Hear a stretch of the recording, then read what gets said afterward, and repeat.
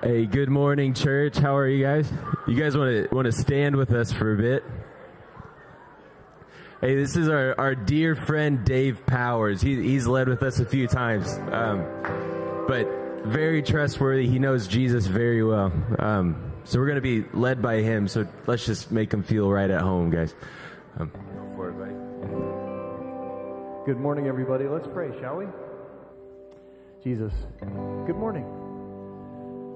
Thank you for your goodness. Thank you for your kindness. I'm just remembering that psalm. Come into his gates with thanksgiving and into his courts with praise. So, Lord, we just want to create space for a moment to be thankful and grateful.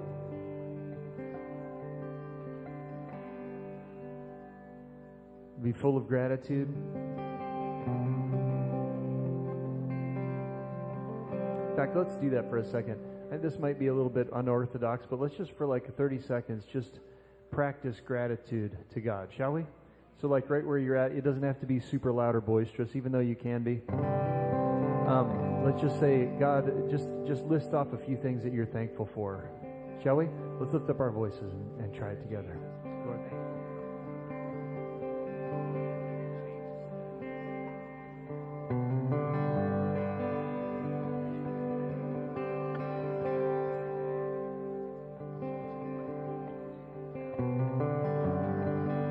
That's good. Just let that gratitude rise. Lord, thank you.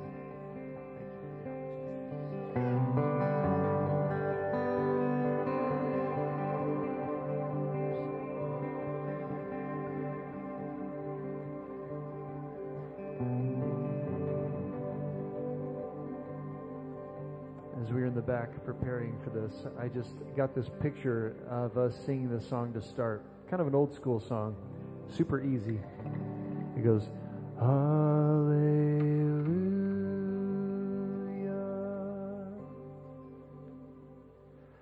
Hallelujah,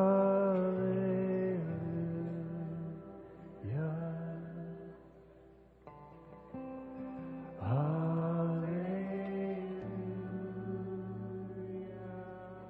Yes.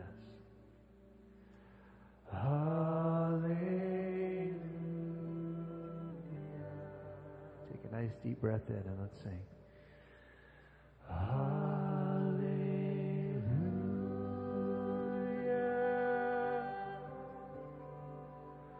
Hallelujah.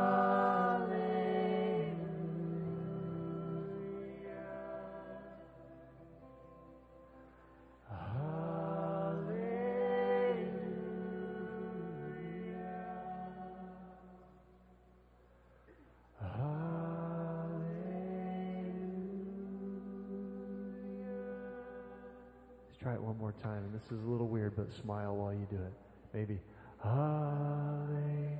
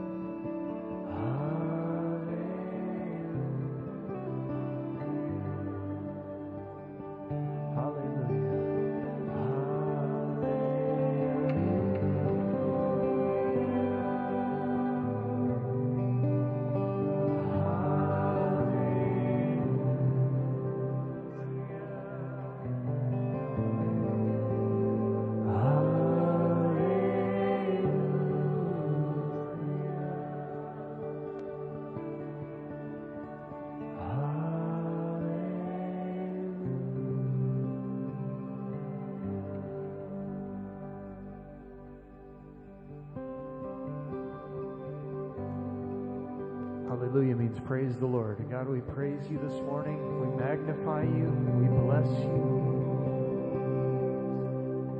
We love you.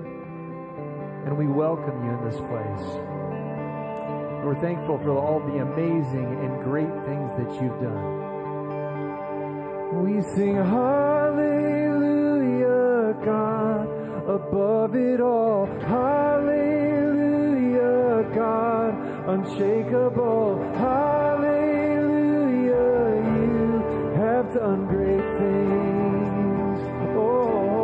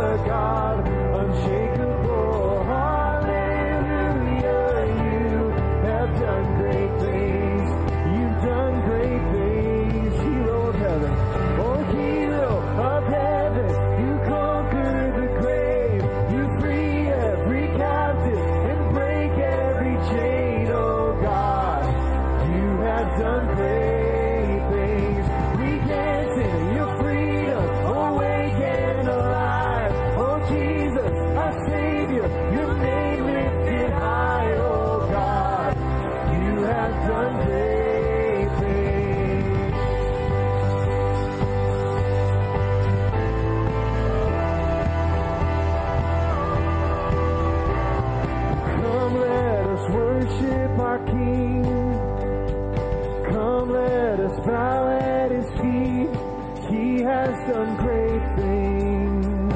See what our Savior's done. See what our Savior has done. See how His love overcomes. He has done great things. He has done great things. Oh, hero of heaven, you conquered the grave. You free every captive and break every chain. Oh God, you have done great things.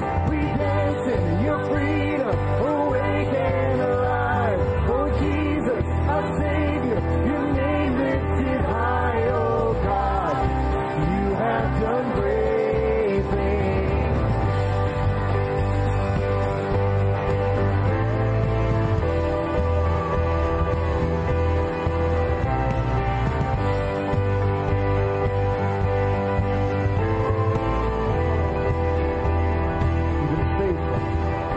You've been faithful through every storm. You'll be faithful forevermore. You have done great things, and I know you will do it again. For your promise is yes and amen. You have done great things, yeah. You have done great things. Oh, hero of heaven, you conquered the grave. You free every captive and break every chain. Oh God, you have done great things. We dance in your freedom, awake and alive. Oh Jesus, our Savior, your name lifted high. Oh God, you have done great things. Oh yes, you have. Oh, God, you have done great things.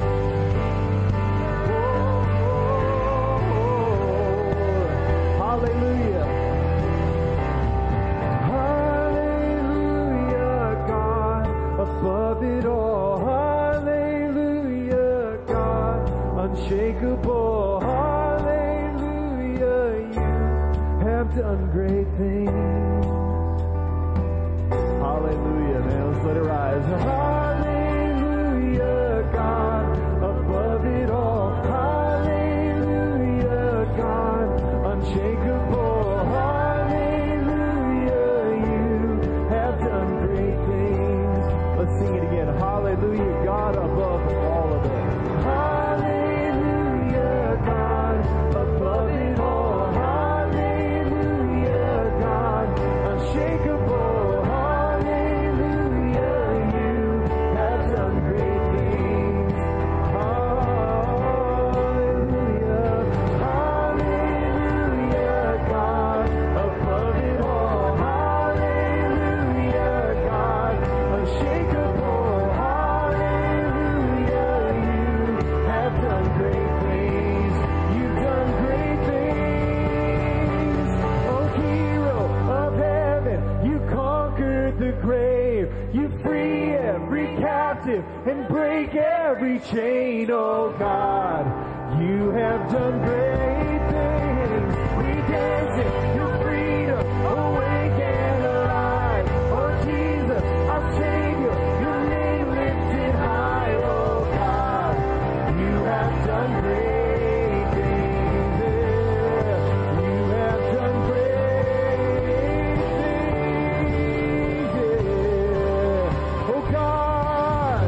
Oh God, you do great things. Oh, let's give God a shout of praise in this place. God, we love you. We praise you, oh God. We worship you, Lord. And it's your breath in our lungs. So we pour out our praise. We pour out our praise. It's your breath in our lungs. So we pour out our praise. Yeah, we pour out our praise. it's your breath in our lungs. So we pour out our praise, we pour out our praise, it's your breath in our lungs. So we pour out our praise to you only. Great are you, Lord.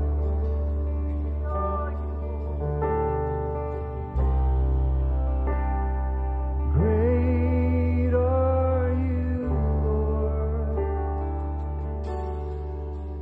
You give life, you are love, yeah. You bring light to the darkness, you give hope, you restore, yeah, every heart that is broken.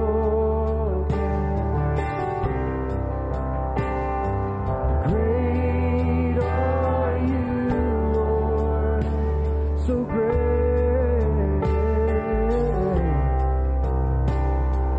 Great are you, Lord. It's your breath. It's your breath in our lungs. So we pour out our praise. We pour out our praise. It's your breath in our lungs. So we pour out our praise to you only. Great are you, Lord.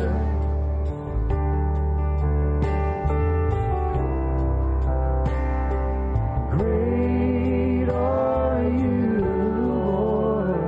You give life. You give life. You are love. You bring light to the darkness. You give hope.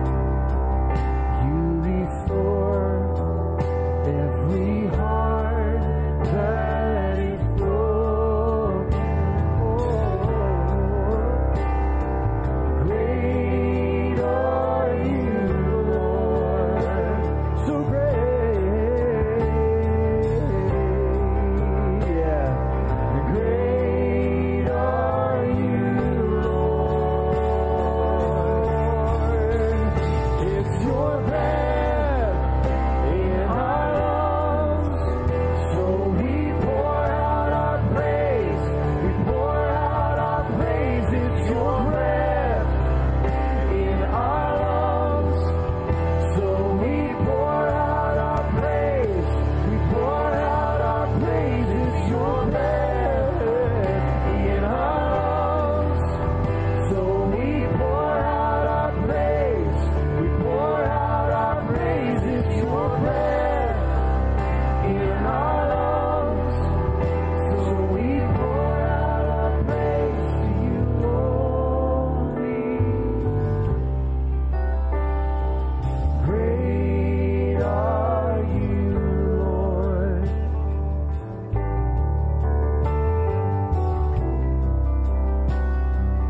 Great are you, Lord.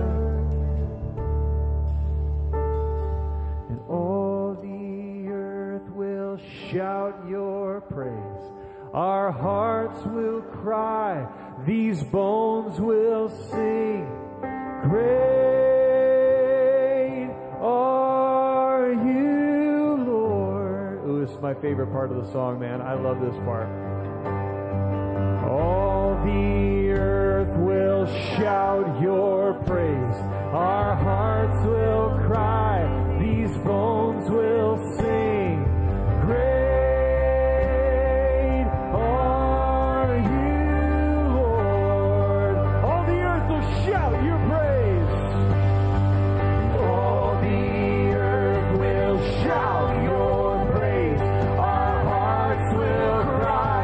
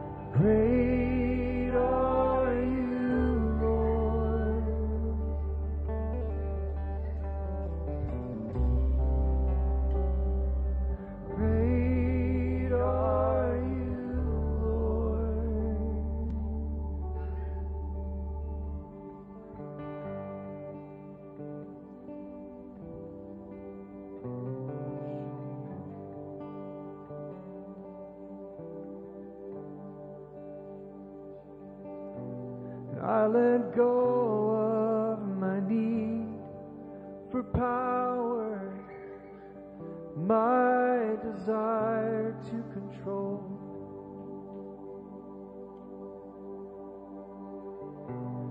I let go of my need for affection, approval, and longing to be known.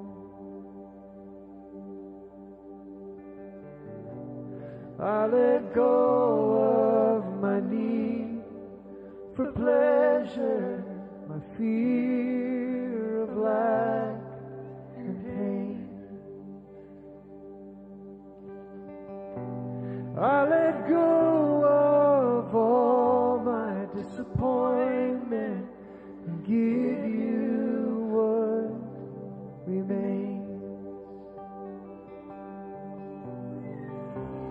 Father, I welcome your love.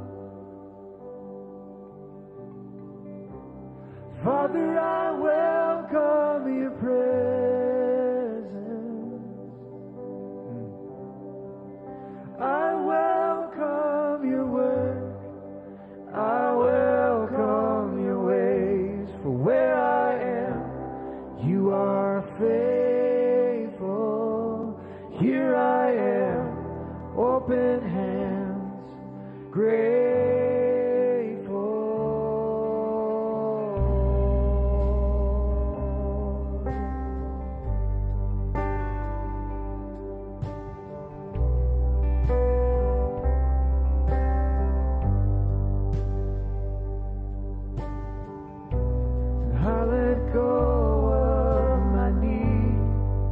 For safety, my attachment to certainty.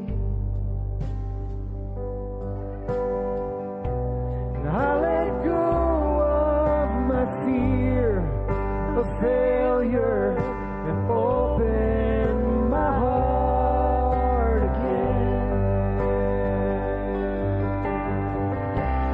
Father, I welcome your love. Father, I welcome your presence right here, right now. I welcome your word, and I welcome your ways. For where I am, you are faithful. Here I am, open hands, grateful.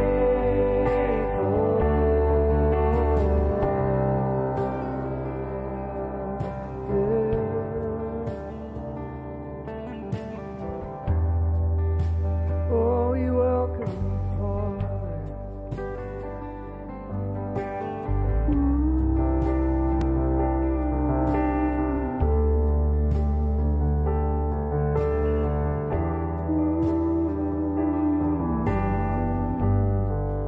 I'm letting go.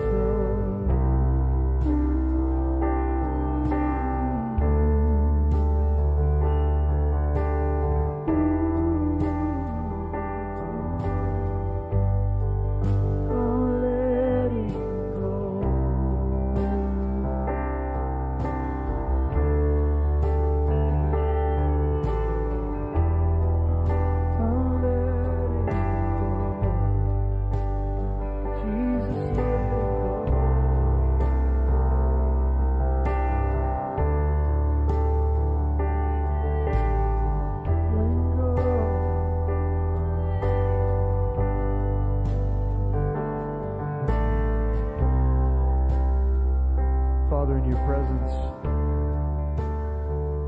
there's so many things that we can let go of, and there's so many things that you can impart or transfer to us. It seems like if our hands are full, it's hard for us to receive what you have for us. And so there is that invitation to relinquish, to surrender.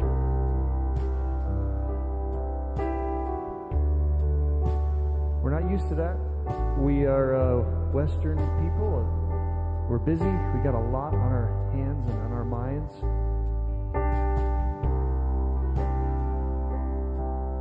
Lord, right now in your presence, we want to relinquish things like our need for power, our desire for control, our need for affection. Instead, just come to you and say, Father, I welcome your love.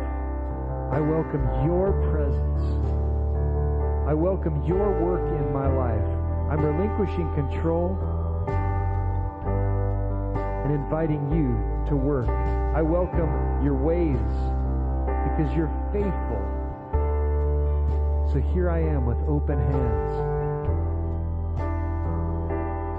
grateful. I just want to invite you to open up your hands. You don't have to, but I want to invite you to try it. You probably won't die if you do. But if you do happen to pass out and die, we'll pray for you. But I doubt you will. This symbol right here is the oldest physical form of worship in history. It's just a physical expression for the word thank you.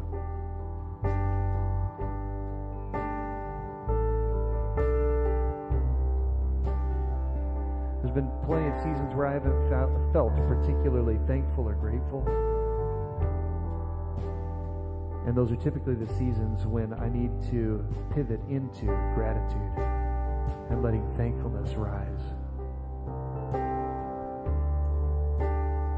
When I'm not in the mood, especially.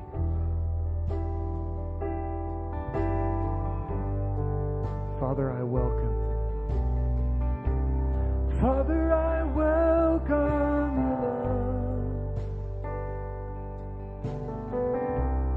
Father, I welcome your presence.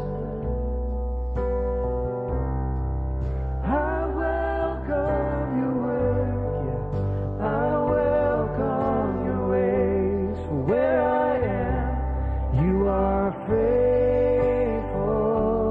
Here I am, open hands, grateful. Father, I welcome your love. Father, I welcome your presence. I welcome your work. I welcome your ways. For where I am, you are faithful. For where I am, for where I am, you are faithful, and here I am, open hands, grateful.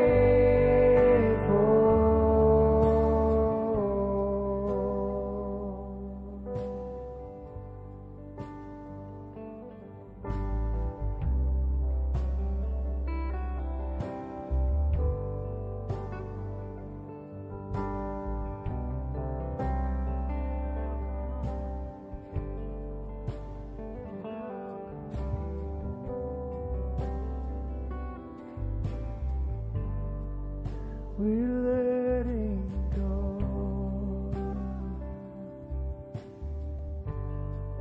There's something you need to let go of. I want to invite you to give it a shot. If you've been holding on forgiveness or bitterness,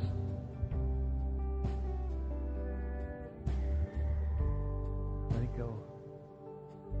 Entrust it into the very capable hands of Jesus.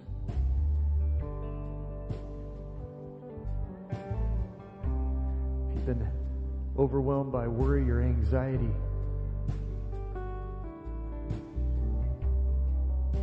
say, here you go, Jesus. I'm letting go now.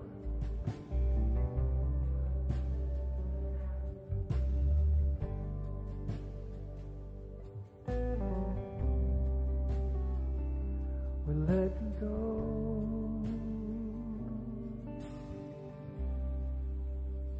Let go.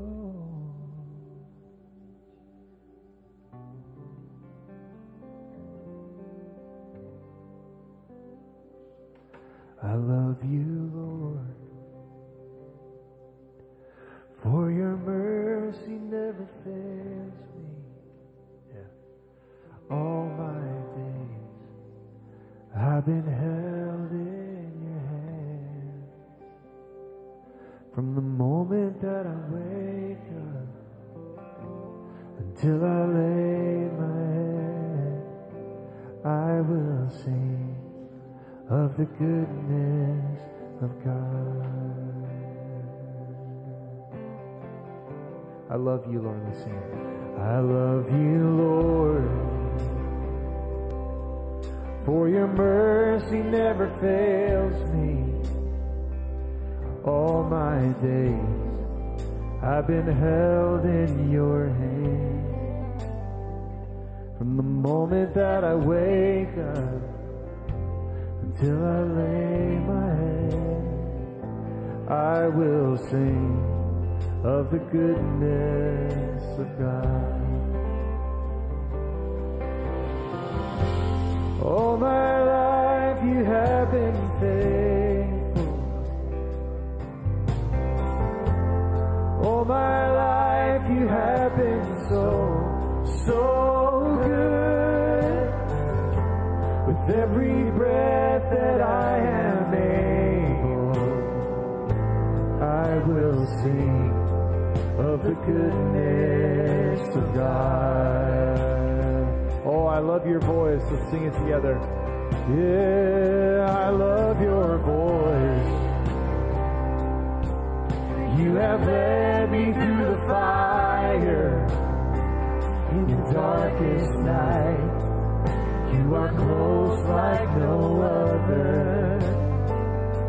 I've known you as a father.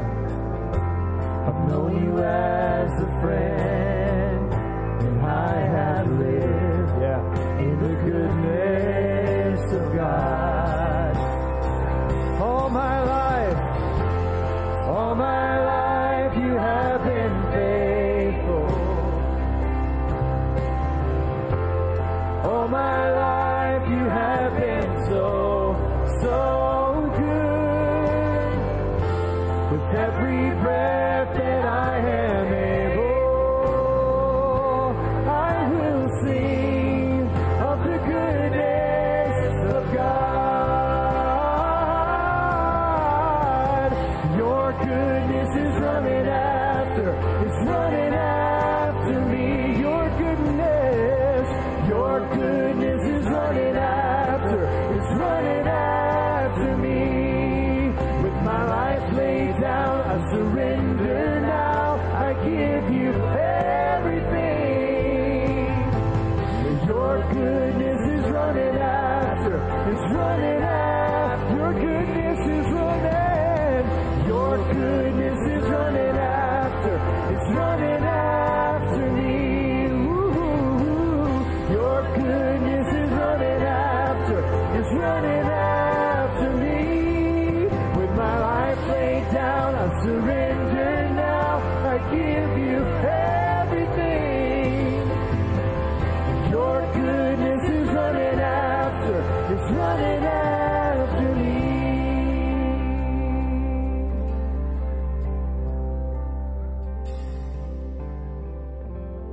All my life you have been faithful. All my life you have been so good. Every breath that I am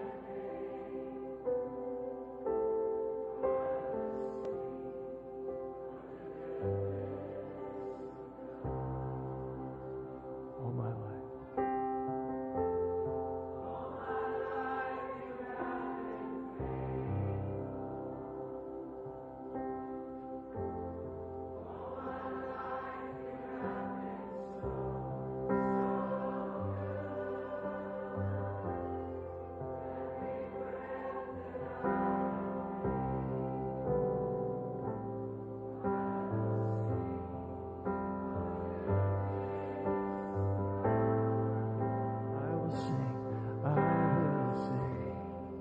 Of the goodness of God, I will sing of the goodness of God.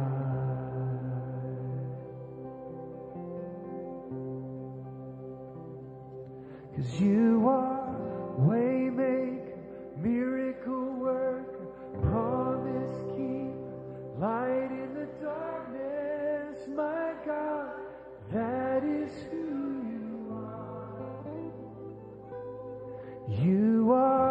Waymaker, miracle worker, promise keeper, light in the darkness, my God, that is who you are.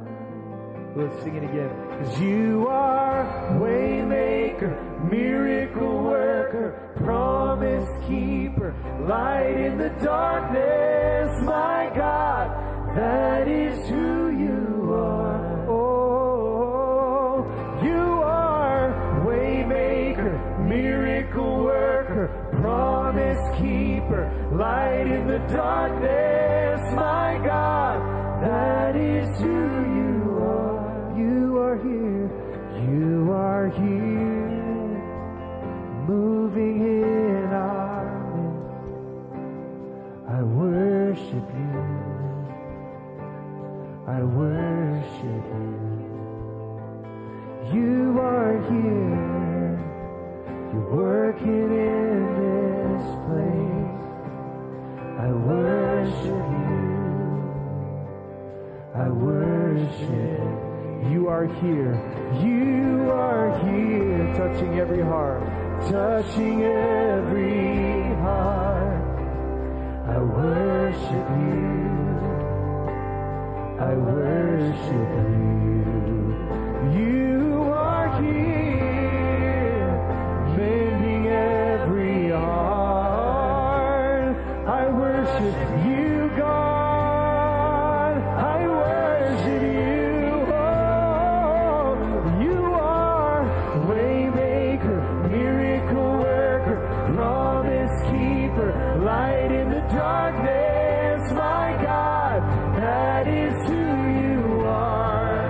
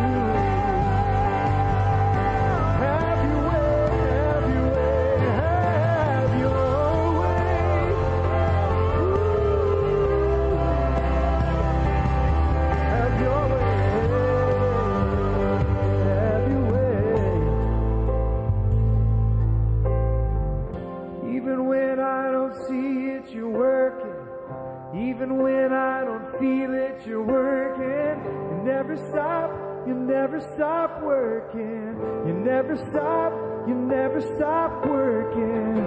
Even when I don't see it, you're working. Even when I don't feel it, you're working. You never stop, you never stop working. You never stop, you never stop working. Even when I don't see it, you're working. Even when I don't feel it, you're working. You never stop working. You never stop, you never stop working. Even when I don't see it, you're working. Even when I don't feel it, you're working. You never stop working. You never stop working. Even when I don't see it, you're working. Even when I don't feel it, you're working. You never stop working. You never stop one more time. Even when I don't see it, you're working. Even when I don't feel it, you're working. You never stop working. You never stop. Oh, waymaker, miracle worker, promise keeper, light in the darkness, my God, that is who you are. You are waymaker, miracle worker, promise keeper, light in the darkness, my God, that is who you are. That is who you are. It's who you are. That is who you are. It's who you are. It's who you are, Jesus. You're stable, you're faithful, dependable, unshakable. It's who you are. It's who you are. It's your character. It's who you are. You're dependable, Jesus.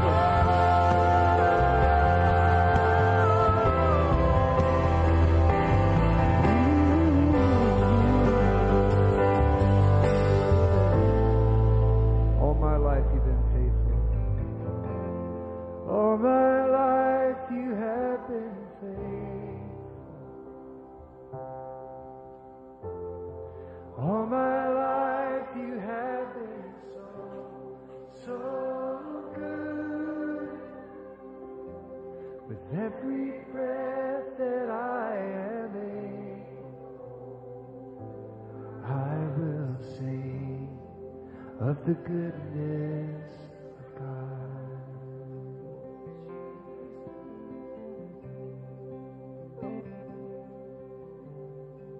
Your goodness is running after me. Your goodness is running after me. With my life laid down, surrendered now, I give you everything. Your goodness is running after me.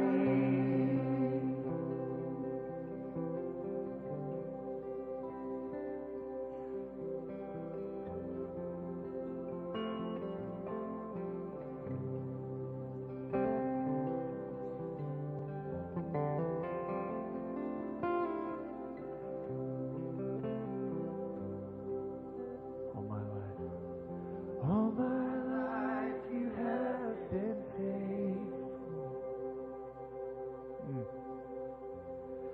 All my life you have been so good.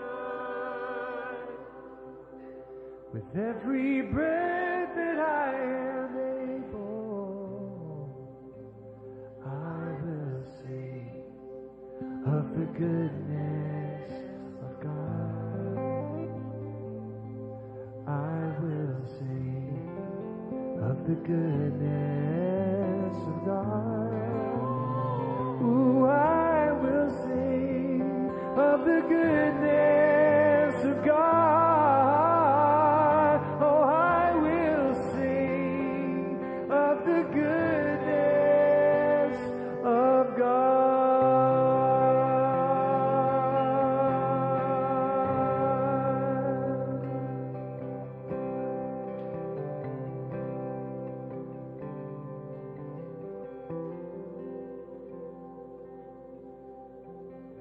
Great is thy faithfulness.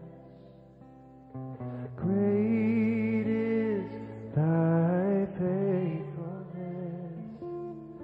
Morning by morning, new mercies I see. All I have needed, thy hand hath provided. Great is thy faithfulness, Lord, unto me. Great is thy faithfulness. Great is thy faithfulness, O God, my Father.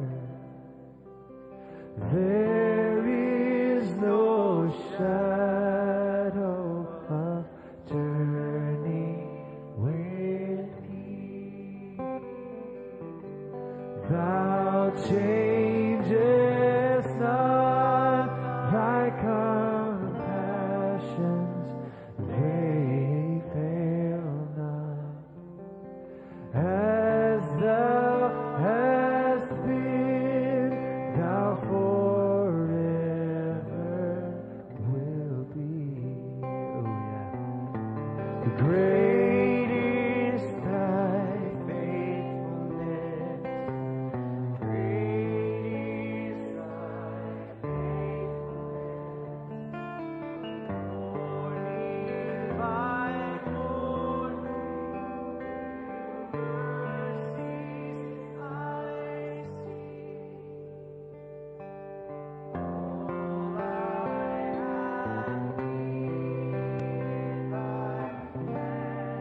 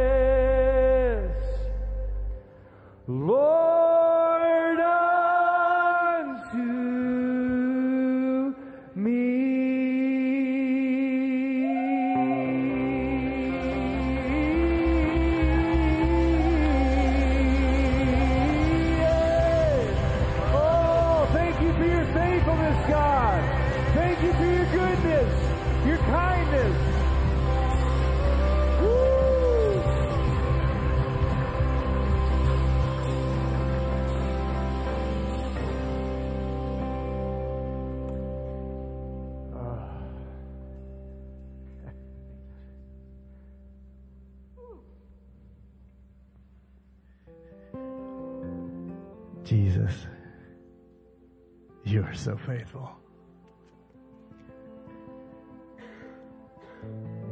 Jesus, you are so faithful. The picture that I had at the beginning of the service, it was just this phrase, though the storms swirl around you. That's all that I got. Though the storms swirl around you. And the picture that I had was one of a picture that I had in my office for 15, 17 years. It was a lighthouse that is being battered by the storms. And its powerful waves are pushing against it. And the second picture that I have was Jesus in the boat with the storm. And so I was like, okay, Lord, that's the picture that I have for today. And do you hear every song that we sang was about the faithfulness of the Lord again and again. The welcome song that Dave sang, I was introduced to just 2 months ago. Probably the newest worship song that I'd ever listened to. And it's ministered to me so much. And it's been this beautiful welcoming the Lord and releasing to the Lord in His faithfulness.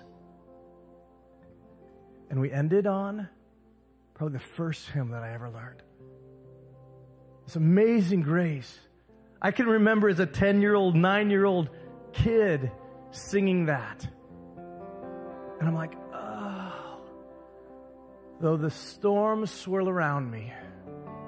That picture is in storage right now. Though the storms swirl around me, you're faithful from the beginning of the age to the end of the age. And the beautiful part of that song that says, in every breath that I'm able. And some of you may not feel like the Lord is faithful.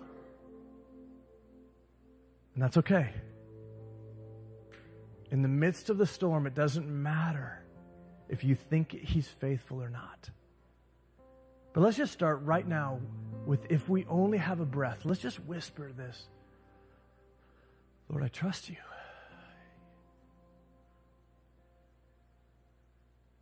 I believe you, Jesus. When I don't see your faithfulness, when I don't feel your faithfulness, I trust that you're faithful. So if it is only a feeble hallelujah, Lord Jesus, I say you're faithful. Jesus, you're faithful. Come storms, come swirling, the ends of the age, the wars, the rumors of the wars, the financial insecurity of my life, all the storms that swirl around me, Jesus, you're faithful. You are faithful, Lord. Whether I feel it, whether I see it, whether I know it, whether I even believe it, I trust you from the beginning of my life to the end of my life. Though you slay me, yet will I praise you.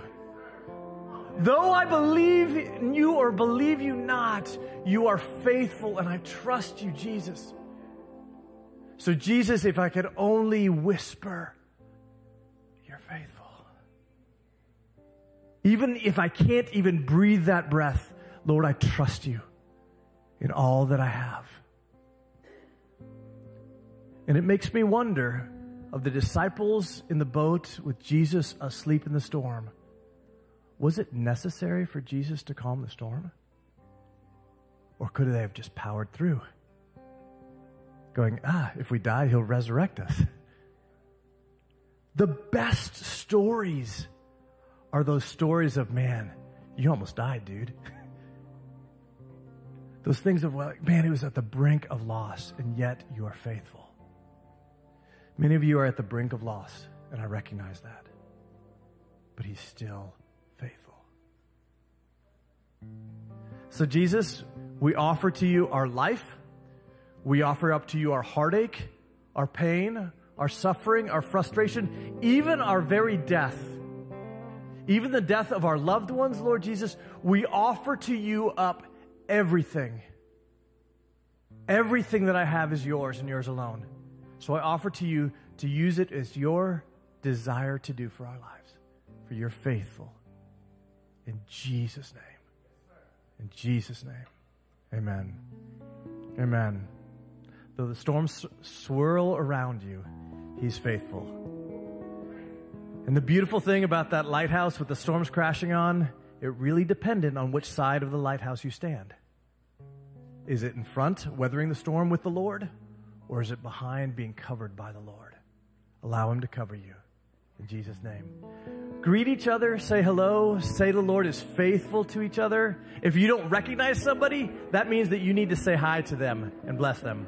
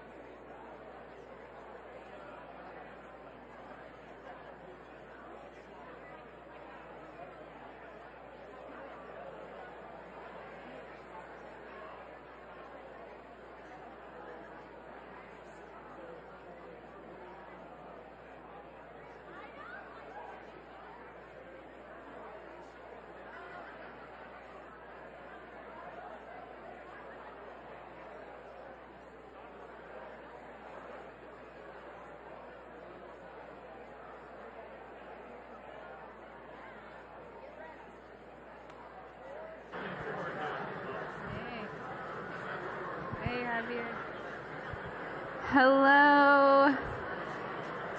Come on, let's do this.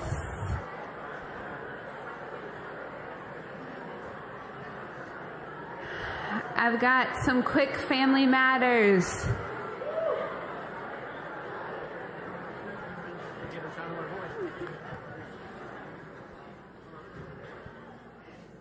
Okay, brilliant.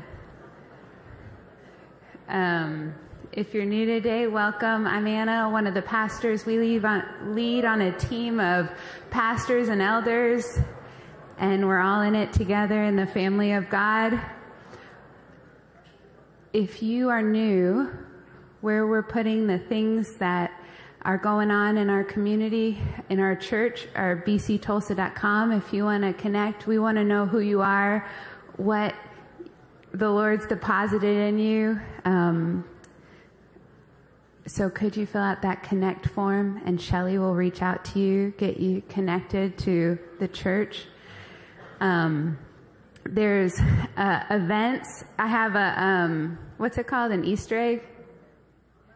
Yeah. So if you go to events, you'll see a new event that I'm not going to share.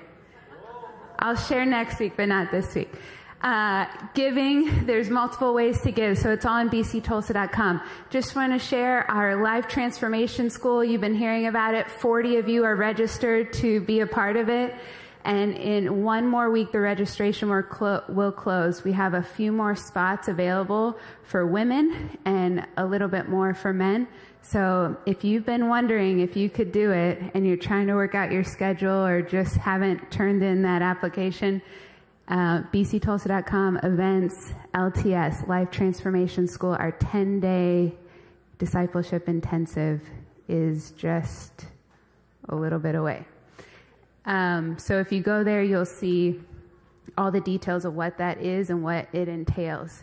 And then just want to let you know, we have prayer every Wednesday at noon, and now it'll be in the prayer room. The prayer room is on this side of the building. On the right, when you come into the building, there's steps leading to a door. In that door is the prayer room. So that's on this side of the building. And you're welcome at noon every Wednesday. All right, we have 3 gentlemen that we need to hear from today. Gentlemen? Whoever you are.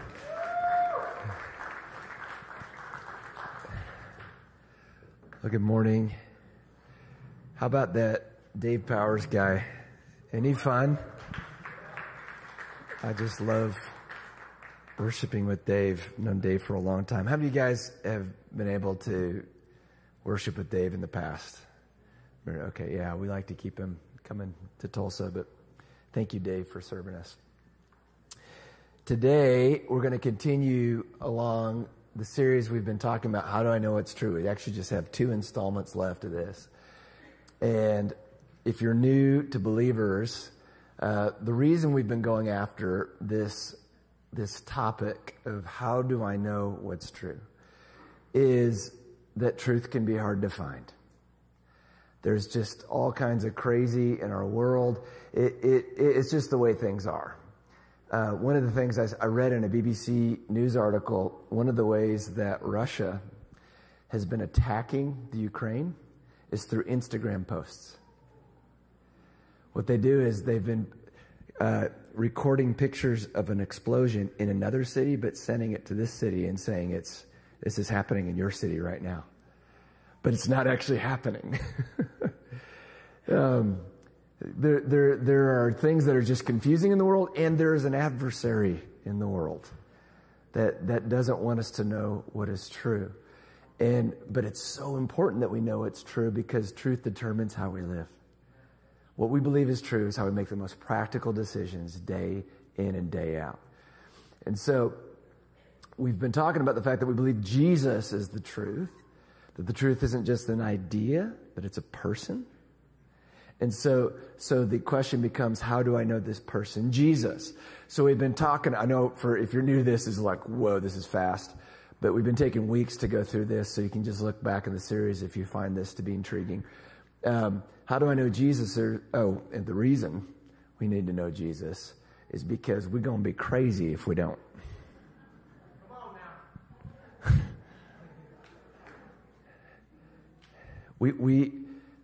now. The way I've thought of it in the past is this, is why are we even on planet Earth as Jesus followers when he's going to come and renew the earth? Why is he leaving us in this messy place? And it's because he said that the way you guys, my people who've trusted me, engage with one another in the life that you start to live out will be the witness to the world of what I'm like. So what's at stake for us to know what is true is very, very serious.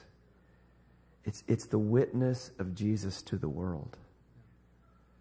And so we've got to apply ourselves to this. And so we've got 4 ways, at least, we can know Jesus. And it's just kind of bound up in how do you know a person? And these are 4 different ways you can know a person. We know there's a lot more ways than just this.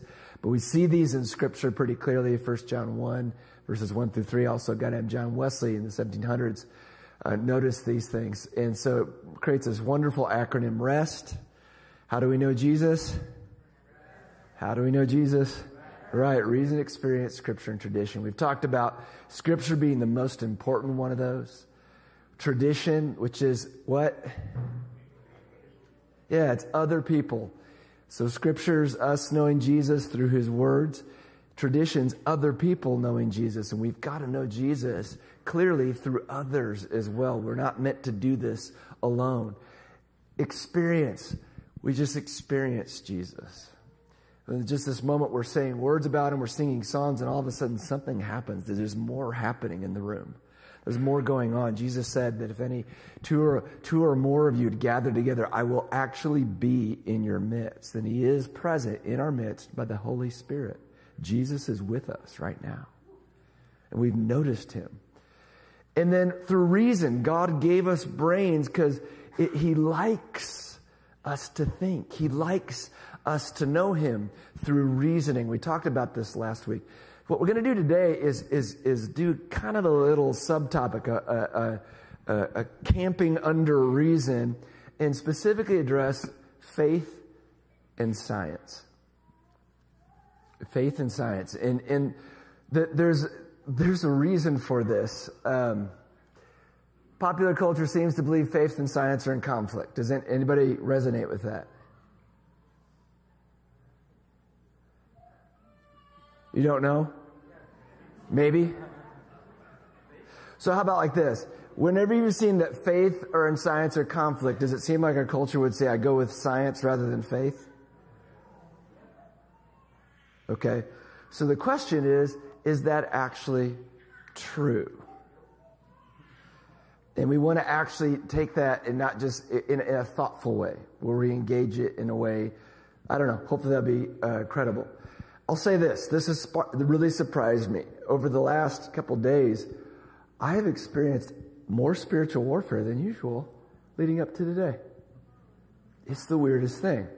Because when I talk about faith and science, I don't usually, traditionally think about, the experiential dynamics of warfare, but I think it's super, super real. And when you listen to these guys, you'll understand why. I think something really profound and powerful God wants to do in us today. So can we be open to the Holy Spirit?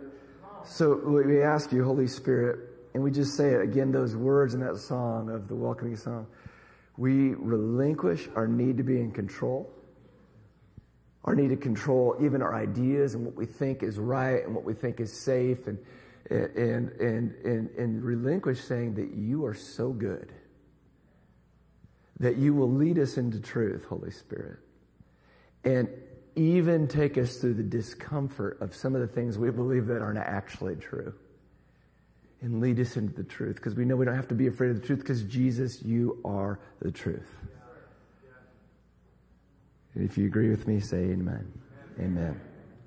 Okay. I'm going to introduce you to these attractive young gentlemen here. Now, this is Dominic Halsmer, if you don't know him. If you're in Fusion, you'd think, oh, that's the ultimate Frisbee guy. Dominic is one of the most fit people I've ever met, and he can run a teenager into the ground in his... Are you in your 60s yet? I just turned 60. He just turned 60, and I dare anyone to try to outrun this guy. He is a beast. But if you didn't know, if you only know Dominic as that ultimate Frisbee guy, he's also got a PhD in mechanical engineering. He's got a, from UCLA, MA in biblical literature from ORU. He's written a book called Hacking the Cosmos, How Reverse Engineering Uncovers Organization, Ingenuity, and the Care of a Maker. And he's a former Dean of Science and Engineering at ORU. So let's welcome Dominic. Yeah. Now, Ken Weed, you'd also think, oh, he's a nice Fusion volunteer. He's been with 56 for about 200 years, but you have both you and Laura. You think, what a sweet guy. But Ken's also, he's got a PhD in physical chemistry from UC San Diego, and author of Worshiping God Through the Study of Chemistry in Your Face. And he's the current Dean of Science and Engineering. I thought it was interesting that I guess Believers Church has dominated science and engineering for so long at ORU. And so really just wanted to invite these guys in an interview environment just to ask some questions about faith and science. And so we're going to start with definitions. And as I talk to these guys, this is the definition of, we spent a couple mornings together just praying through this and discussing. And I felt like this was what we kind of landed on, that faith is trust developed from evidence. Trust developed from evidence. Now, Dominic, talk a little bit about what you really spoke into this idea of trust developed from evidence. Well, Hebrews says that. Let me see what you got here. Turn it on. Oh yeah. That's a tech solution there. Yeah, scientific solution. There we go. Now, you all know Hebrews says faith is to be sure of the things you hope for, and certain of the things you can't see. But we know from other passages of Scripture that it's also founded on this solid bedrock of evidence. But there is that step of faith beyond the evidence. And that seems like a necessary thing if you're in desiring a love relationship with a person. There's a certain amount of faith or trust involved in that. And that's what God is calling us to in our faith. But it's not a blind faith. It's not an unreasonable faith. It's actually a very reasonable step of faith based on a foundation of evidence.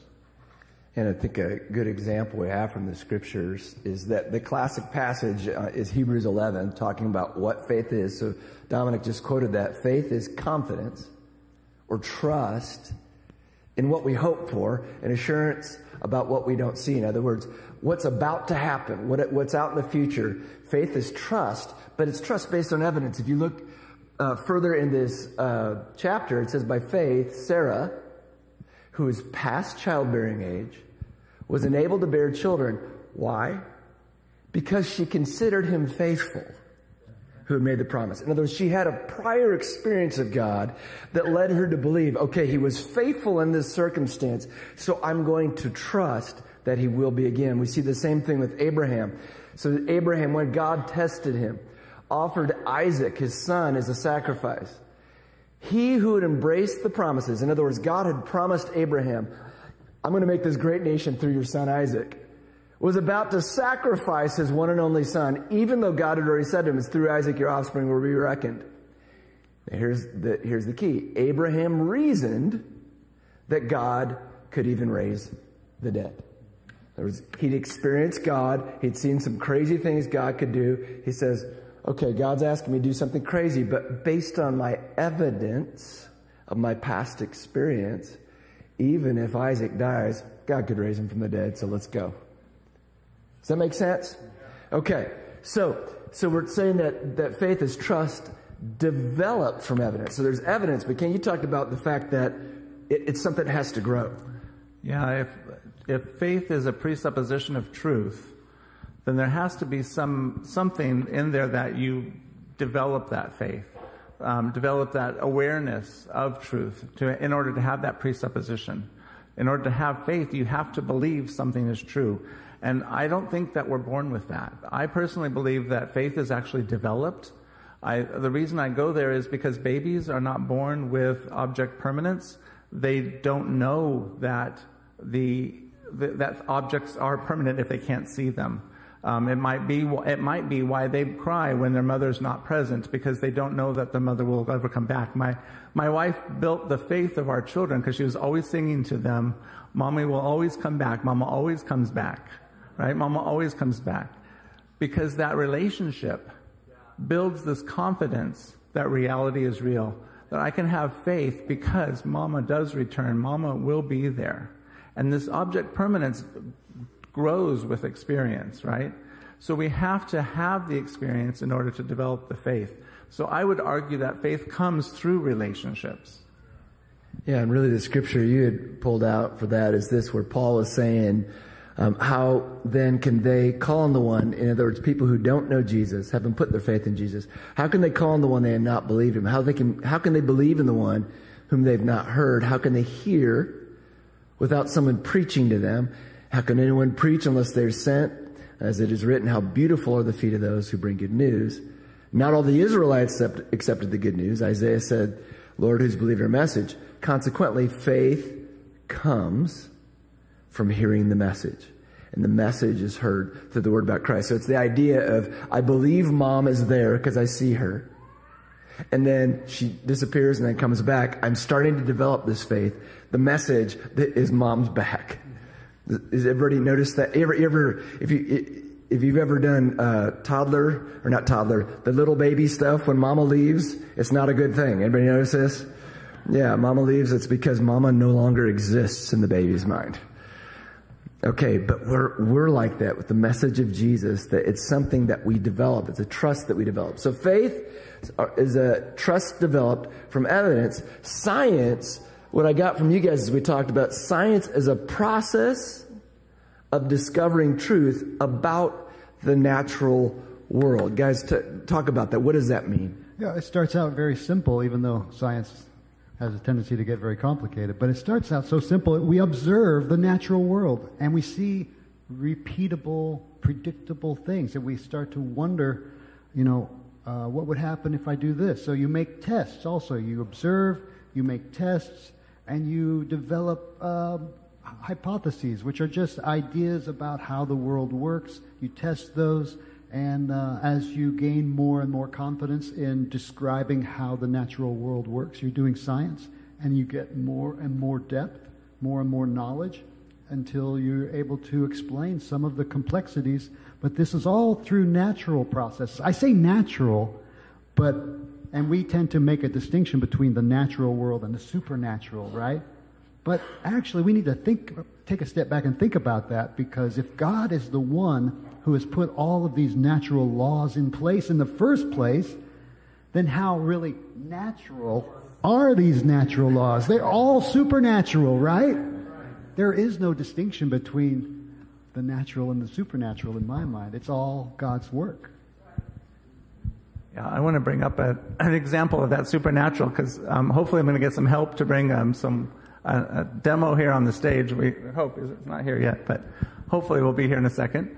Anyway, this idea of science as a process is important. And we need to know science is not a cluster of facts.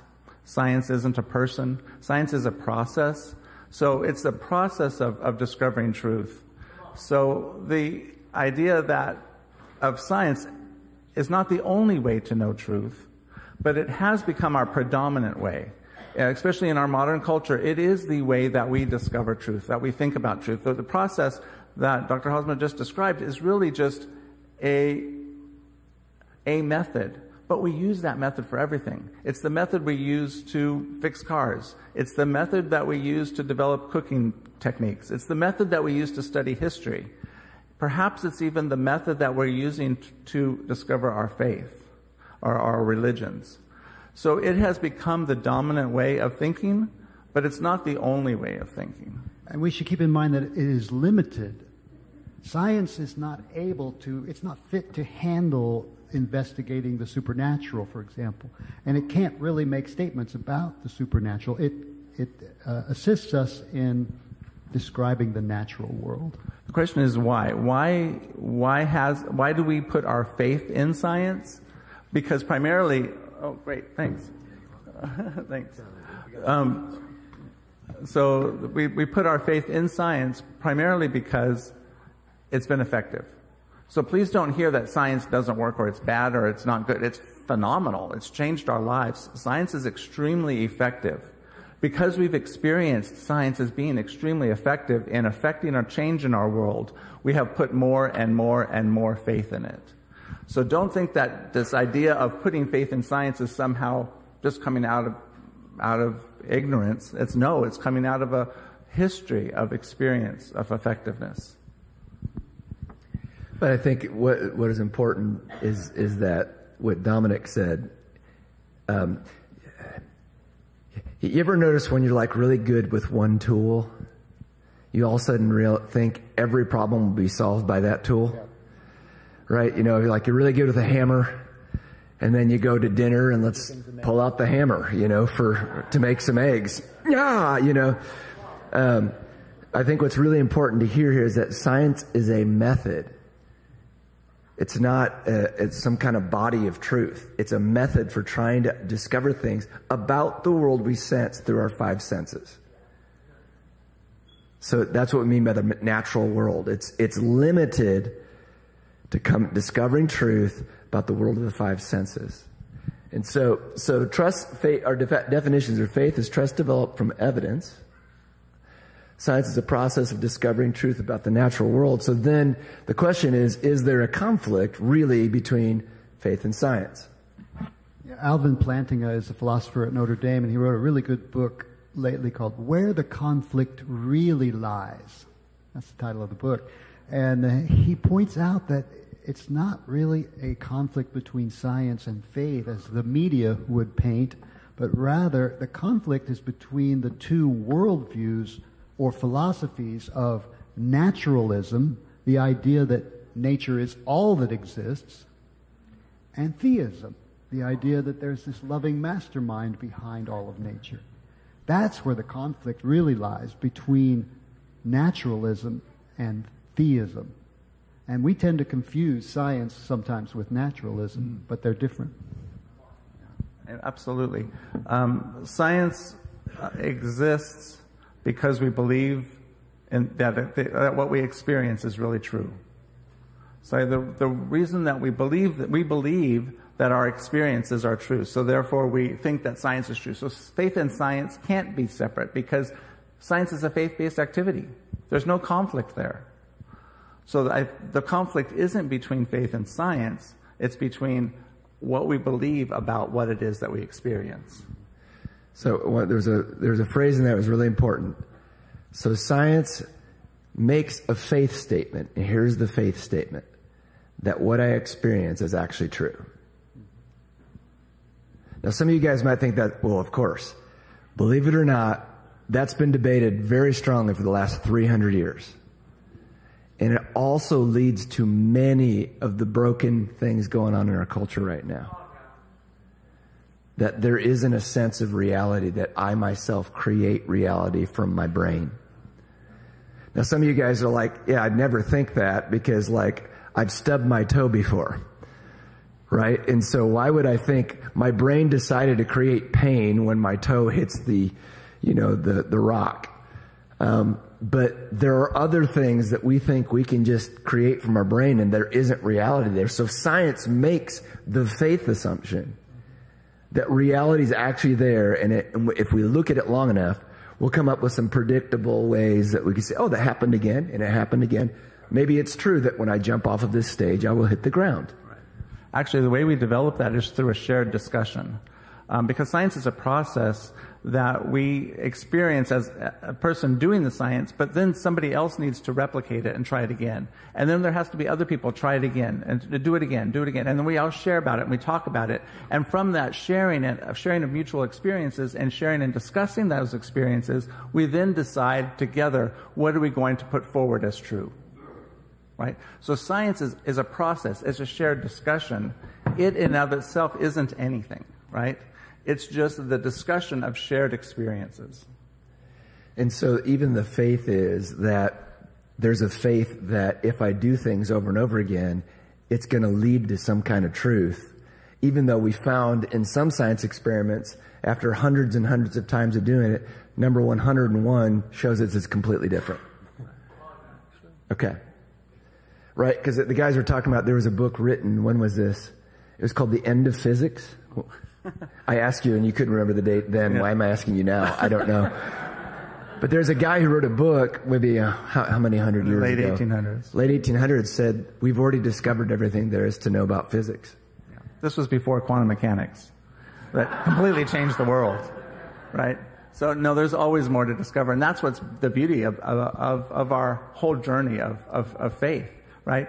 Is that we actually probably won't get to the end of God. We're not going to discover it all. The Bible says that his ways are above our ways. And actually there's Heisenberg uncertainty principle that says we won't even know science. So we don't get to the end, but what we do get to do is experience the journey.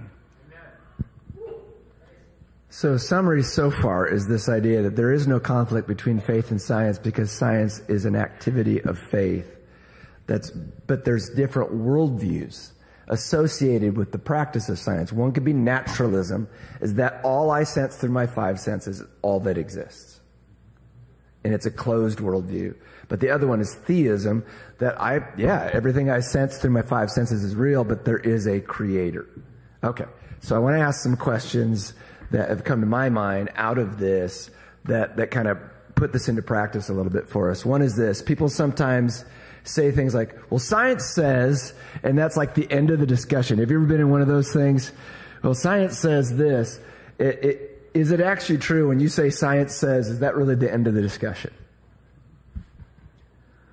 Well, when we make measurements, when we do tests, when we make observations, we gain a little more confidence that what we expect is a correct description of nature, but it never really proves anything. Proves meaning it's absolutely true with 100% certainty. So science just gives us a little more confidence, but even Newton's laws of motion, which were governing for hundreds and hundreds of years, were modified when Albert Einstein discovered general relativity. When you have very fast-moving objects or very massive objects, Newton's laws of motion gets slightly modified. So there's always the possibility that there will be some change in our perspective in science because of new information. Yeah. Amen. That's true. Science says that statement assumes a higher authority, right? We have a need, we have presuppositions. We have to stake our thoughts on something. We have to start from somewhere. So what do you presuppose, or what do you put your faith in, right? So science says is a faith statement, right? Because they're appealing to a higher authority. So the question really is what should your higher authority be? A process of communication, or a person of Jesus Christ, right? Where should your faith be where should you base your presupposition, right? So science doesn't ever say anything because science can't. Science falsifies things really well. The thing that it can do is sometimes prove something's not correct, but it can't actually ever prove something is correct, right? It's a process. It's not a person. Is anybody's mind getting blown right now? This is super, super important stuff. Super important stuff. That science is just a conversation about what we think might be happening. It's not this authority in the sense of, because it's just a bunch of guys who got together and say, yeah, I think that happened. Do you think that happened? Yeah, and praise God, it's not just guys. There's a lot more girls involved. Yes. Science has become more practical as women have got involved. It's been more useful, probably. That's what happens in my life usually. Okay. Did you love this idea? Do we say an authority I go to is a process or a person? Which would be more reliable? It's very interesting. Okay, here's another question. What do we do with scientific claims or new discoveries that seem to undercut Christian faith? I love this question because it actually is no big deal. If you experience a contradiction between science and theology, it's no big deal. You know why?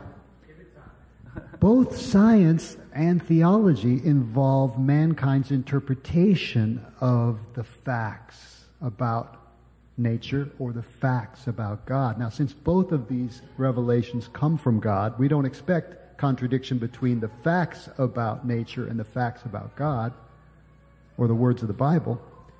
But when our interpretations become involved in science now, or in theology, because we have to interpret the Bible as well. In theology, we make interpretations, right?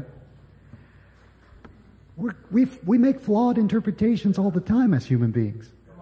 So, in fact, if there is a contradiction between science and theology, this is actually an opportunity, because we know somewhere there's a wrong interpretation. There must be, in one or both of our fields of science and theology. So we get to do the hard work of study and discovery further to find out where that misinterpretation is. Yeah, actually, Oral Roberts was asked this question before the founding of the university, and in terms of how will they teach geology at Oral Roberts University. And his response was, if science can ever prove anything to be true, then that's the way God did it. That statement is huge. There are so many presuppositions and conclusions you can draw from that statement. First of all, it's founded in God is the source. God is our source. That's it. We're done. He is the source. Whatever we find, it's because of the way He did it, right? We can discover all we want. We can explore all we want. We don't have to be afraid because it's His. I really think God spoke to Oral when He said, build this university, because it was so well-founded in this regard. He was so forward-thinking in his openness to science and faith together, reconciling them at the beginning, in the 1960s at Oral Roberts University. Yeah. But I love the statement because it's also a little bit ironic, right? Because it starts off, if science can prove anything to be true, well, we just said science can't. So I think it's a little ironic as well. So there you go. About this, it seems like that the church has historically opposed some scientific discovery, like Galileo, Copernican revolution. If you know what I'm talking about, there was a time where we did not believe that the sun was the center of a galaxy. We believed that the Earth was. Kind of a narcissism at a galactic level. And it seemed like there was some opposition of the church to the change with Galileo. Say, I don't think we are the center of the universe. What do we do with that kind of stuff? Well, we love conflict, right? It's the conflicts that always get the most press.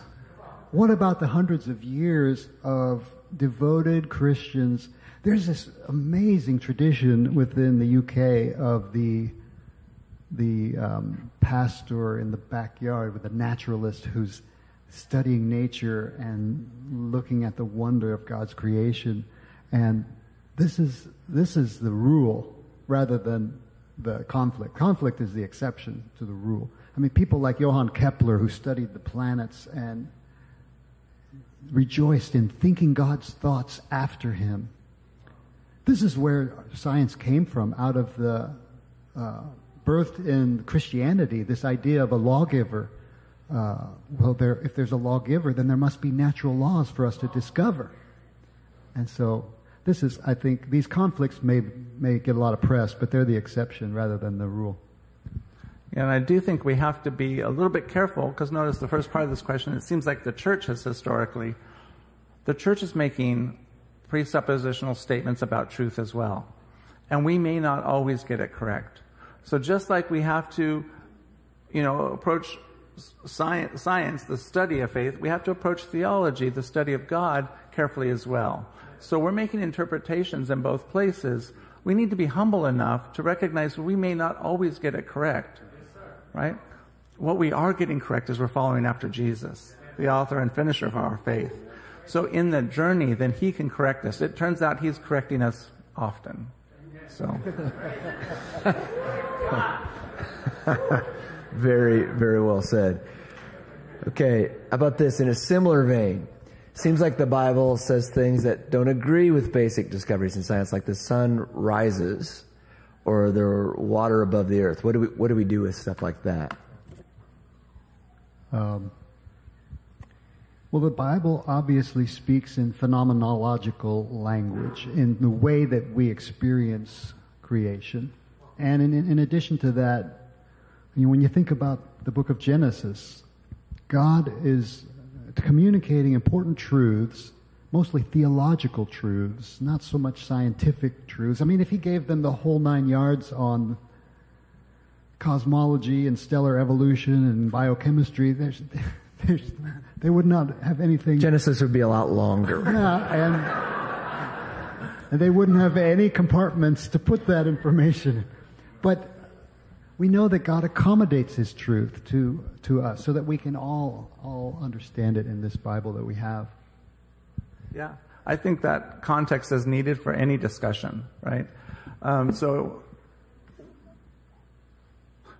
When you read the Bible, you can see the sun does rise. I mean, I'm sorry, Copernicus, if I go outside, the sun rises. It's kind of obvious to everyone, right? So our daily life is where the Holy Spirit is speaking to us. And so He's speaking to us exactly where we are to give us the confidence and faith that we need in order to follow Him. So He's speaking to us on a very personal level, right? So as we learn more and we discover more, we can worship Him more and celebrate Him more through it. But the Lord uses, and the question is does the Bible use analogy? In my class, I talk about nuclear spin. We talk about this concept of nuclear spin a lot in chemistry. I teach about it. I have lectures on it. I put it on my exam. Students have to write paper about nuclear spin. The problem is nuclei don't spin. So am I lying to these people, right? And the answer is no. It's because when we talk about spin, it's the easiest way for us to talk about resonance and to come up with the observations that we're making. We need this idea of resonance to come through, and the easiest way is to talk about spin. But it's not spinning. Okay.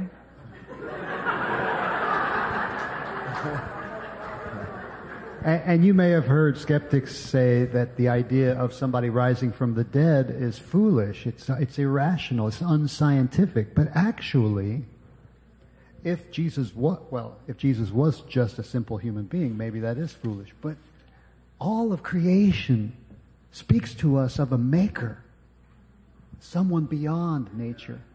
And so that's a reasonable explanation. A reasonable hypothesis is to propose a creator exists. Now, if this creator does exist, and this creator became incarnate in the Son of God, now this is not such an unreasonable hypothesis to suppose that this person would rise from the dead as a sign of conquering sin and death for us.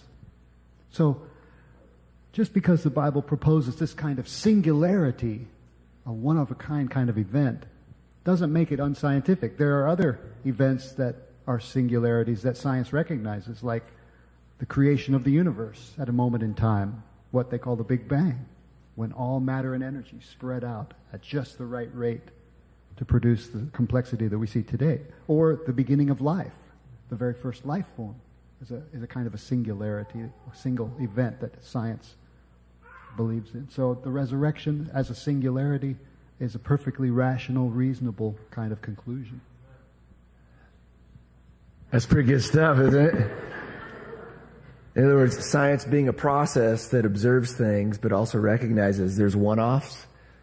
By science's own methodology, it would be very reasonable to say, yeah, resurrection could occur if God Himself were in a human body. Right. Yeah. Go ahead. Go ahead. No. Amen. God in the human body, that got me excited. Yay, science, right? Praise God. I said, but then we're going to have hankies and running around the sanctuary in a Jericho march for faith and science. Okay, so here's another question. Like many TV shows, podcasts, videos, it said we hear things like, well, evolution decided, or apparently this came about for our survival. Anybody heard that, like in explanations on shows you're watching? As if everybody knows that evolutionary theory is the explanation for what exists. Please speak to that. Well, if we're going to talk about evolution, we need to define our terms, because there's about 4 or 5 different definitions for that word. From simply change over time. Stellar evolution refers to how stars progress over time, the pressures and temperatures that result, and in the chemical elements of our periodic table that result from that. But biological evolution gets a lot more complex. You've got things like mutations that can occur within a species that make small changes to that species. You've got mutation and natural selection that can occur perhaps to the extent that a new species might emerge. And then you've got an atheistic worldview. A lot of people, when they say evolution, they're talking about basically there is no God. This is all done in nature and there's nothing beyond nature. So you have to understand what people are talking about. And I think of those 4 definitions, only the last one necessarily omits God from the picture. I mean, just remember, just because we have a naturalistic or a scientific description for something doesn't mean that we're ruling out God. And we're still learning so much about biology and genetics today that I think I'm comfortable with some uncertainty on this issue until we find out more and just see exactly how God did create everything. Because we do have some significant evidence that these incredible living organisms that we know about have changed over time and have adapted to their environment to a large degree. Now, how much evolution is responsible for, or how much God's hand is involved in that, we just don't know yet. Yeah, I have big problems with this concept of evolution decided, right? This whole idea of intentionality. This whole concept of intentionality to a chemist is a little bit extreme, because really, as chemists, we talk about atomic motion, and atomic motion is random. We call it Brownian motion. It's this random collision of molecules, and we try to make reactions happen by trying to influence the environment to get a number of those random collisions to happen in the way that we want them to happen. And we have to be extremely intentional about making these chemical reactions occur. They don't just occur by themselves. They're just not very, adapt. They don't obey us very well. I mean, we have to really force them to work. This idea of just random motion creates things like life. So this idea of what was just mentioned, atheistic evolution, if you put a rock next to a pile of dirt and you tell that rock, okay, rock, you'll get stronger if you can get more of this dirt in, and you'll develop, you'll become bigger, and you'll become more long-lasting if you'll just go over and eat this. It doesn't matter. The rock just sits there, right? But if you put a plate of meat next to a dog, no problem. That dog is going to come eat it. Why? That dog knows that it needs that food in order to have life and to have strength and to grow, and so it's going to go eat that food right away. Where does that intentionality come from? What is that? That's not Brownian motion. Life is the problem. If our world or our universe was just random explosions by solar processes, I don't think I could get to atheistic evolution even then. But if you bring life into it, I definitely can't get there because it's intentional. So I'm going to do a quick summary. So what I hear you saying, Dominic, is that things change over time has absolutely nothing to do with the fact whether God started it or is even working through it. That the atheistic evolution is actually the insertion of a worldview talking about things that science doesn't even have an ability to explain anyway. Like, where has intention started? And you're saying, how could you ever say something has intention? It's like saying that rock or this chair decided. That doesn't make any sense. There has to be the idea of life and intention and personality. In other words, to make any decisions about anything. So in other words, the point of this is it's a self-defeating statement. All right. Hallelujah. It don't make no sense. Does that make sense to say evolution decided? And by the way, I just gave a talk a couple weeks ago in an engineering seminar at ORU on the compatibility of evolution and design. That they are quite compatible. This idea that things change over time in such a way that benefit us. And it looks like it's a design system. I mean, this was incredible to an engineer to see how a system could be created that can adapt automatically, in a sense, to its environment. This is a beautifully engineered system. And then 2 days before I gave that talk, an article came out. This scientific study showed conclusively that mutations within living creatures are not random. They occur in such a way as to benefit the organism. And this is exactly what we would expect from a loving creator. That's beautiful. Yeah, the conversation is, how did Jesus do it, right? If we start there, then we can talk about all of these things. That's all okay to talk about, because we start with Jesus, and then we move from there. So in other words, we think we're so smart that we can build AI, right? Artificial intelligence that's a program that can start to learn, where God's like, yeah, I did that a long time ago. You might get close to something I thought about, Okay. Wait, what was that last thing? Oh, this is a cool one. It appears there are instances in the scripture that science of the past, in other words, older science, would say that could never happen.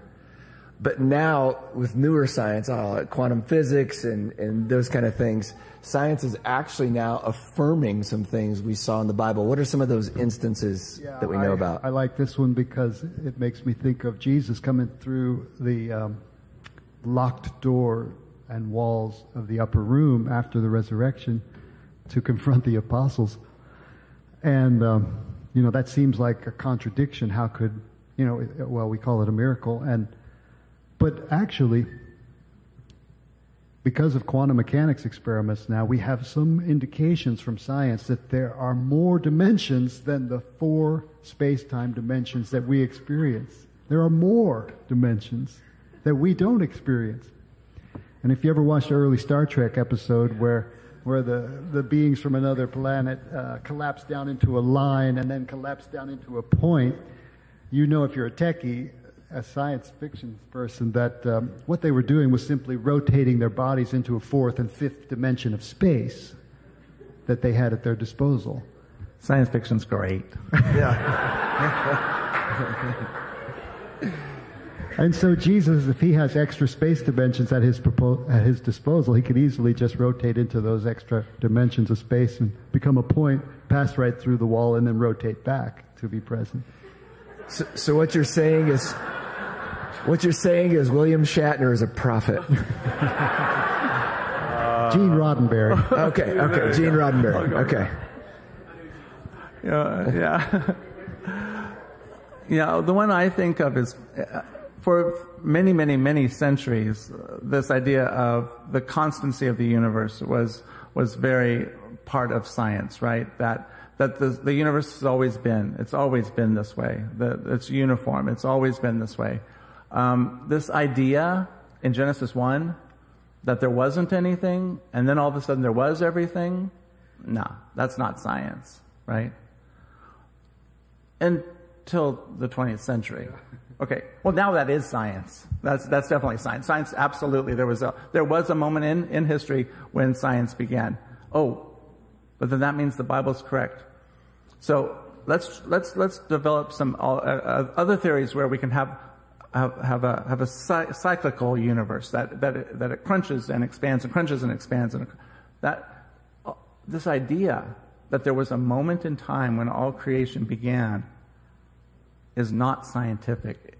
That's Jesus.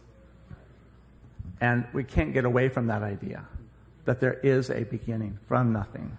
So it kind of shows us that the assumptions of faith that we make actually decide what we're seeing in a scientific process. So in other words, now we see, that there was a beginning to the universe. But most of the physicists I know about are trying their hardest to say, I don't think there is a beginning, even though everything points to a beginning. Okay. All right, then. So here's some conclusions to come from. Here's our definitions, that faith is trust developed from evidence. I love that definition. It really helps me. Jesus isn't asking us to trust him based on nothing. It's based on the things that he's actually done things in our lives that would make it rational to believe he would take care of me again. And that's why we sing songs about it, to talk ourselves into that. Science is simply a process for discovering truth about the natural world. And because of these definitions, there's no actual conflict really between faith and science. So if there's this idea that you've run into that to be a believer in Jesus, you have to then just either be afraid of or reject the whole science thing, is absolutely not true. You follow me? It's a big, big deal. In other words, that science arose out of the Christian belief that there's something worth discovering about the world that exists. And if you look at the history of science, it started in like monasteries with monks. Okay. So our takeaway is that science actually helps us to know Jesus. We're saying that reason is one of the ways that we can know Jesus. So science, being kind of a subcategory of that, helps us know Jesus. Talk with us, guys, just in conclusion about how science helps us to know Jesus. And Ken, you've got an illustration. Go ahead. As Spirit-empowered Christians, we appreciate signs and wonders. Jesus' ministry was filled with signs and wonders. And I remember Rodney Howard-Browne came to ORU one time, an evangelist who was talking all about signs and wonders. And he even defined it. He said, "What are signs and wonders?" Well, they're signs that make you wonder.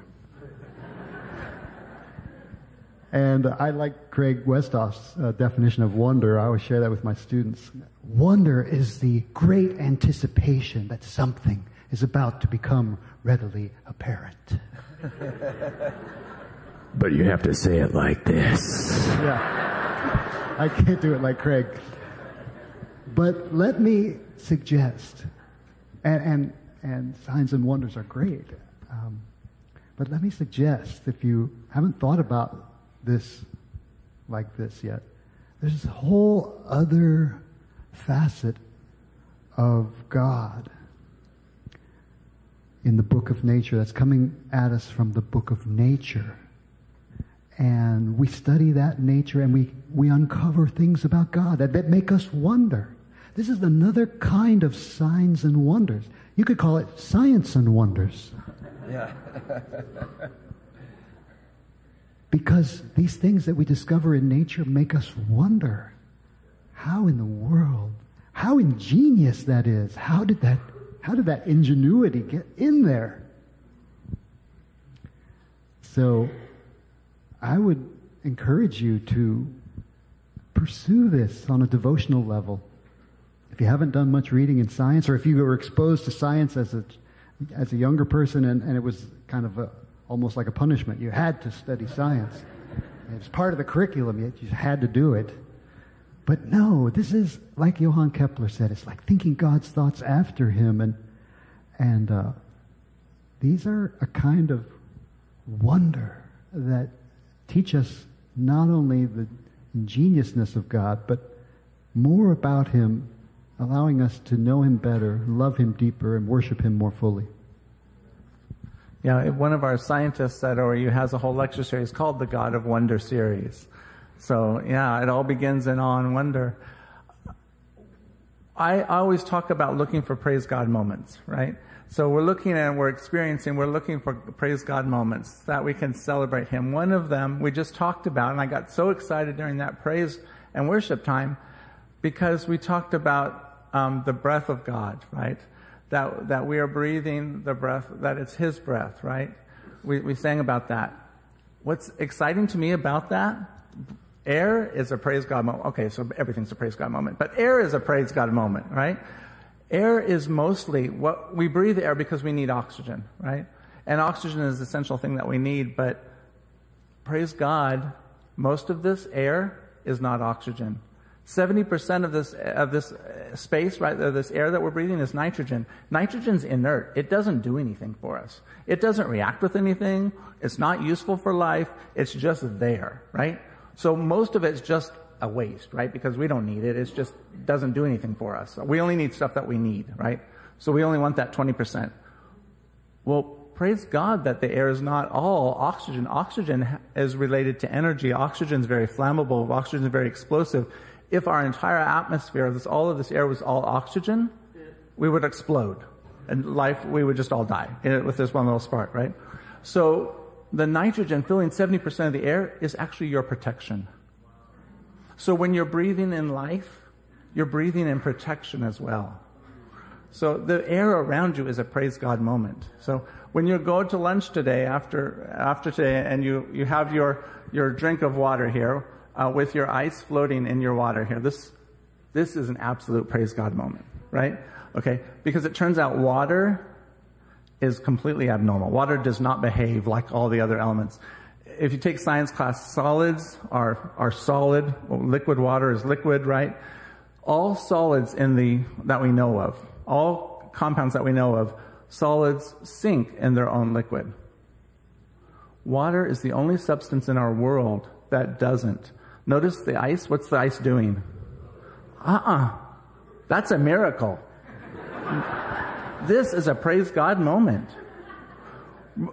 Okay, but why? I mean, all right, so it's the only one that does that, but who cares?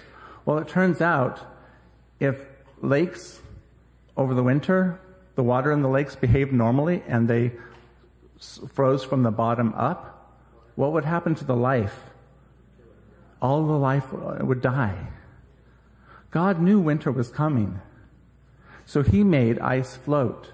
Because now that floating layer of protection is protecting that life through the winter. God knows winter is coming. He has already provided you with a way of escape. This is a praise God moment, not for the fish in the lake, but for me, because he's provided my way of escape since the beginning of creation.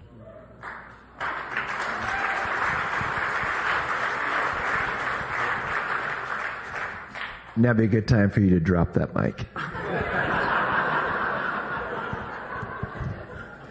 So, what do we respond to with something like this? The first thing I want to say is be not afraid.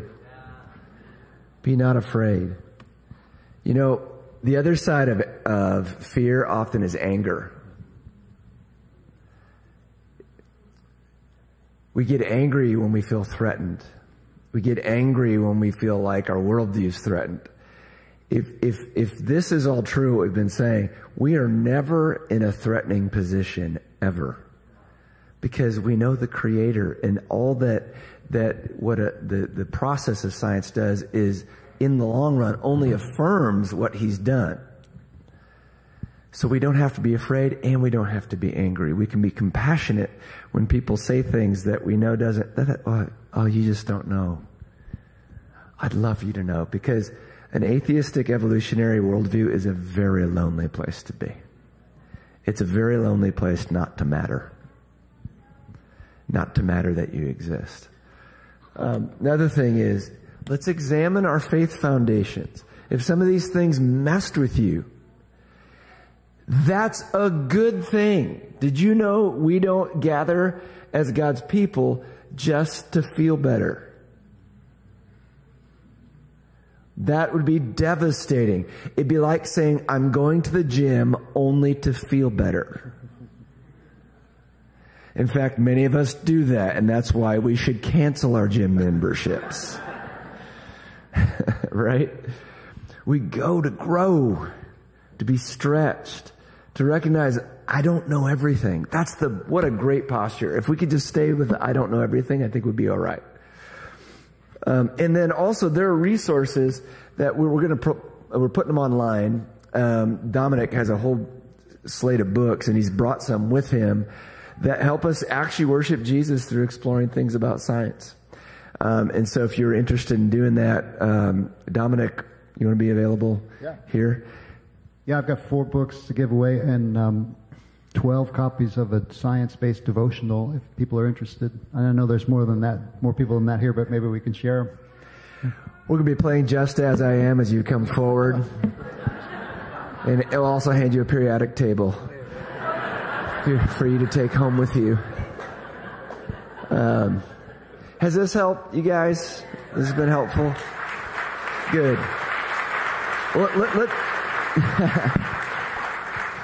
Let's stand together. Let's stand together. Some of these things are just honestly just really basic. We had to really close this thing down as tight as we could. I know it went a little bit long, but felt like this is something important for you to also refer to. I know these guys are also very open to discussion. Ken happens to be one of our elders as well. Isn't it great for someone who cries at ice because he meets Jesus in it? It's wonderful. Dominic, here's what's so cool, but he's been teaching our kids for 15 years. Isn't that amazing?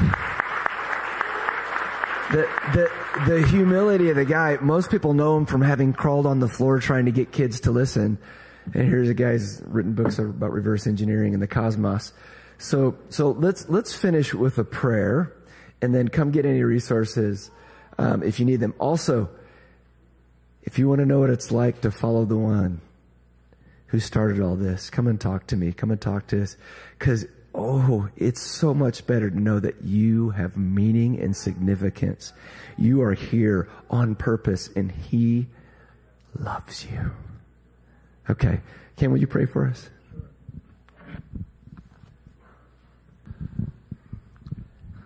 Sweet Jesus, we thank you for loving us. Thank you for creating all of this stuff, Lord Jesus, just so that you can tell us that you love us. Lord Jesus, thank you for giving us your Son, providing us a way of escape. Because, Lord Jesus, we don't know how to behave. We don't know what to do with all of this stuff. We don't even know how to treat each other. But, Father, through your love and through your demonstration, we can have faith in you and know how to live and to move and to have our being. Jesus, teach us. Let us see, through the power of your Holy Spirit, how to walk after you, how to think your thoughts after you. Lord Jesus, please teach us how to be Christian, followers of Christ. We love you. We thank you for your empowerment. We thank you for your blessing. Lord Jesus, we just pray that you'll bless our families, that our families, as we gather together, Lord Jesus, can celebrate you in our midst. Father, we thank you for this family of our church. We pray your continued blessing on it. Bless those, Lord Jesus, who work with our children, Lord God. Bless those who work to create the space that we get to celebrate you in. We love you and we thank you and praise you. In Jesus' name, amen. Amen. Let's thank these guys again for their time.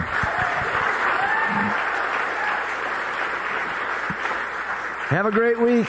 Love you guys.